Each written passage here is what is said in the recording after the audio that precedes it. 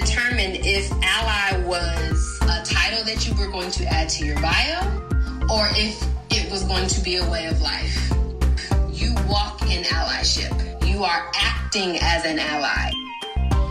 Welcome to Beyond Allyship, a podcast that helps humans shift their understanding of what it means to be an effective ally and show up in allyship for marginalized communities. You have to learn. You have to unlearn. You have to surround yourself with people who are doing this work.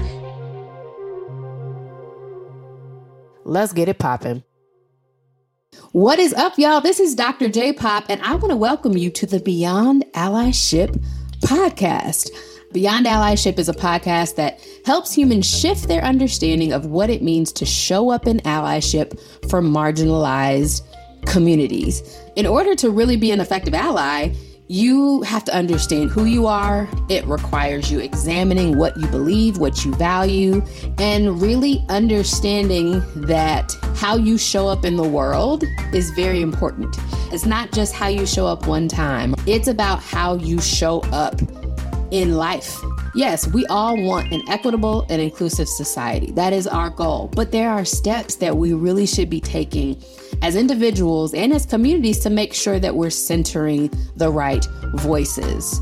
So I decided, well, what if I created a space where white people could show up, they could learn from people from marginalized communities who have expertise. They can ask the questions. They can say the really, what they felt like were statements that would invoke anger, but they had a space where they could be brave and say the things that they believed and really dig deep into who they were and why they want to show up in a different way and learn how to shift their view of what allyship is from more than a title to a way of life, and also explore what it means to be an advocate for some of these marginalized identities.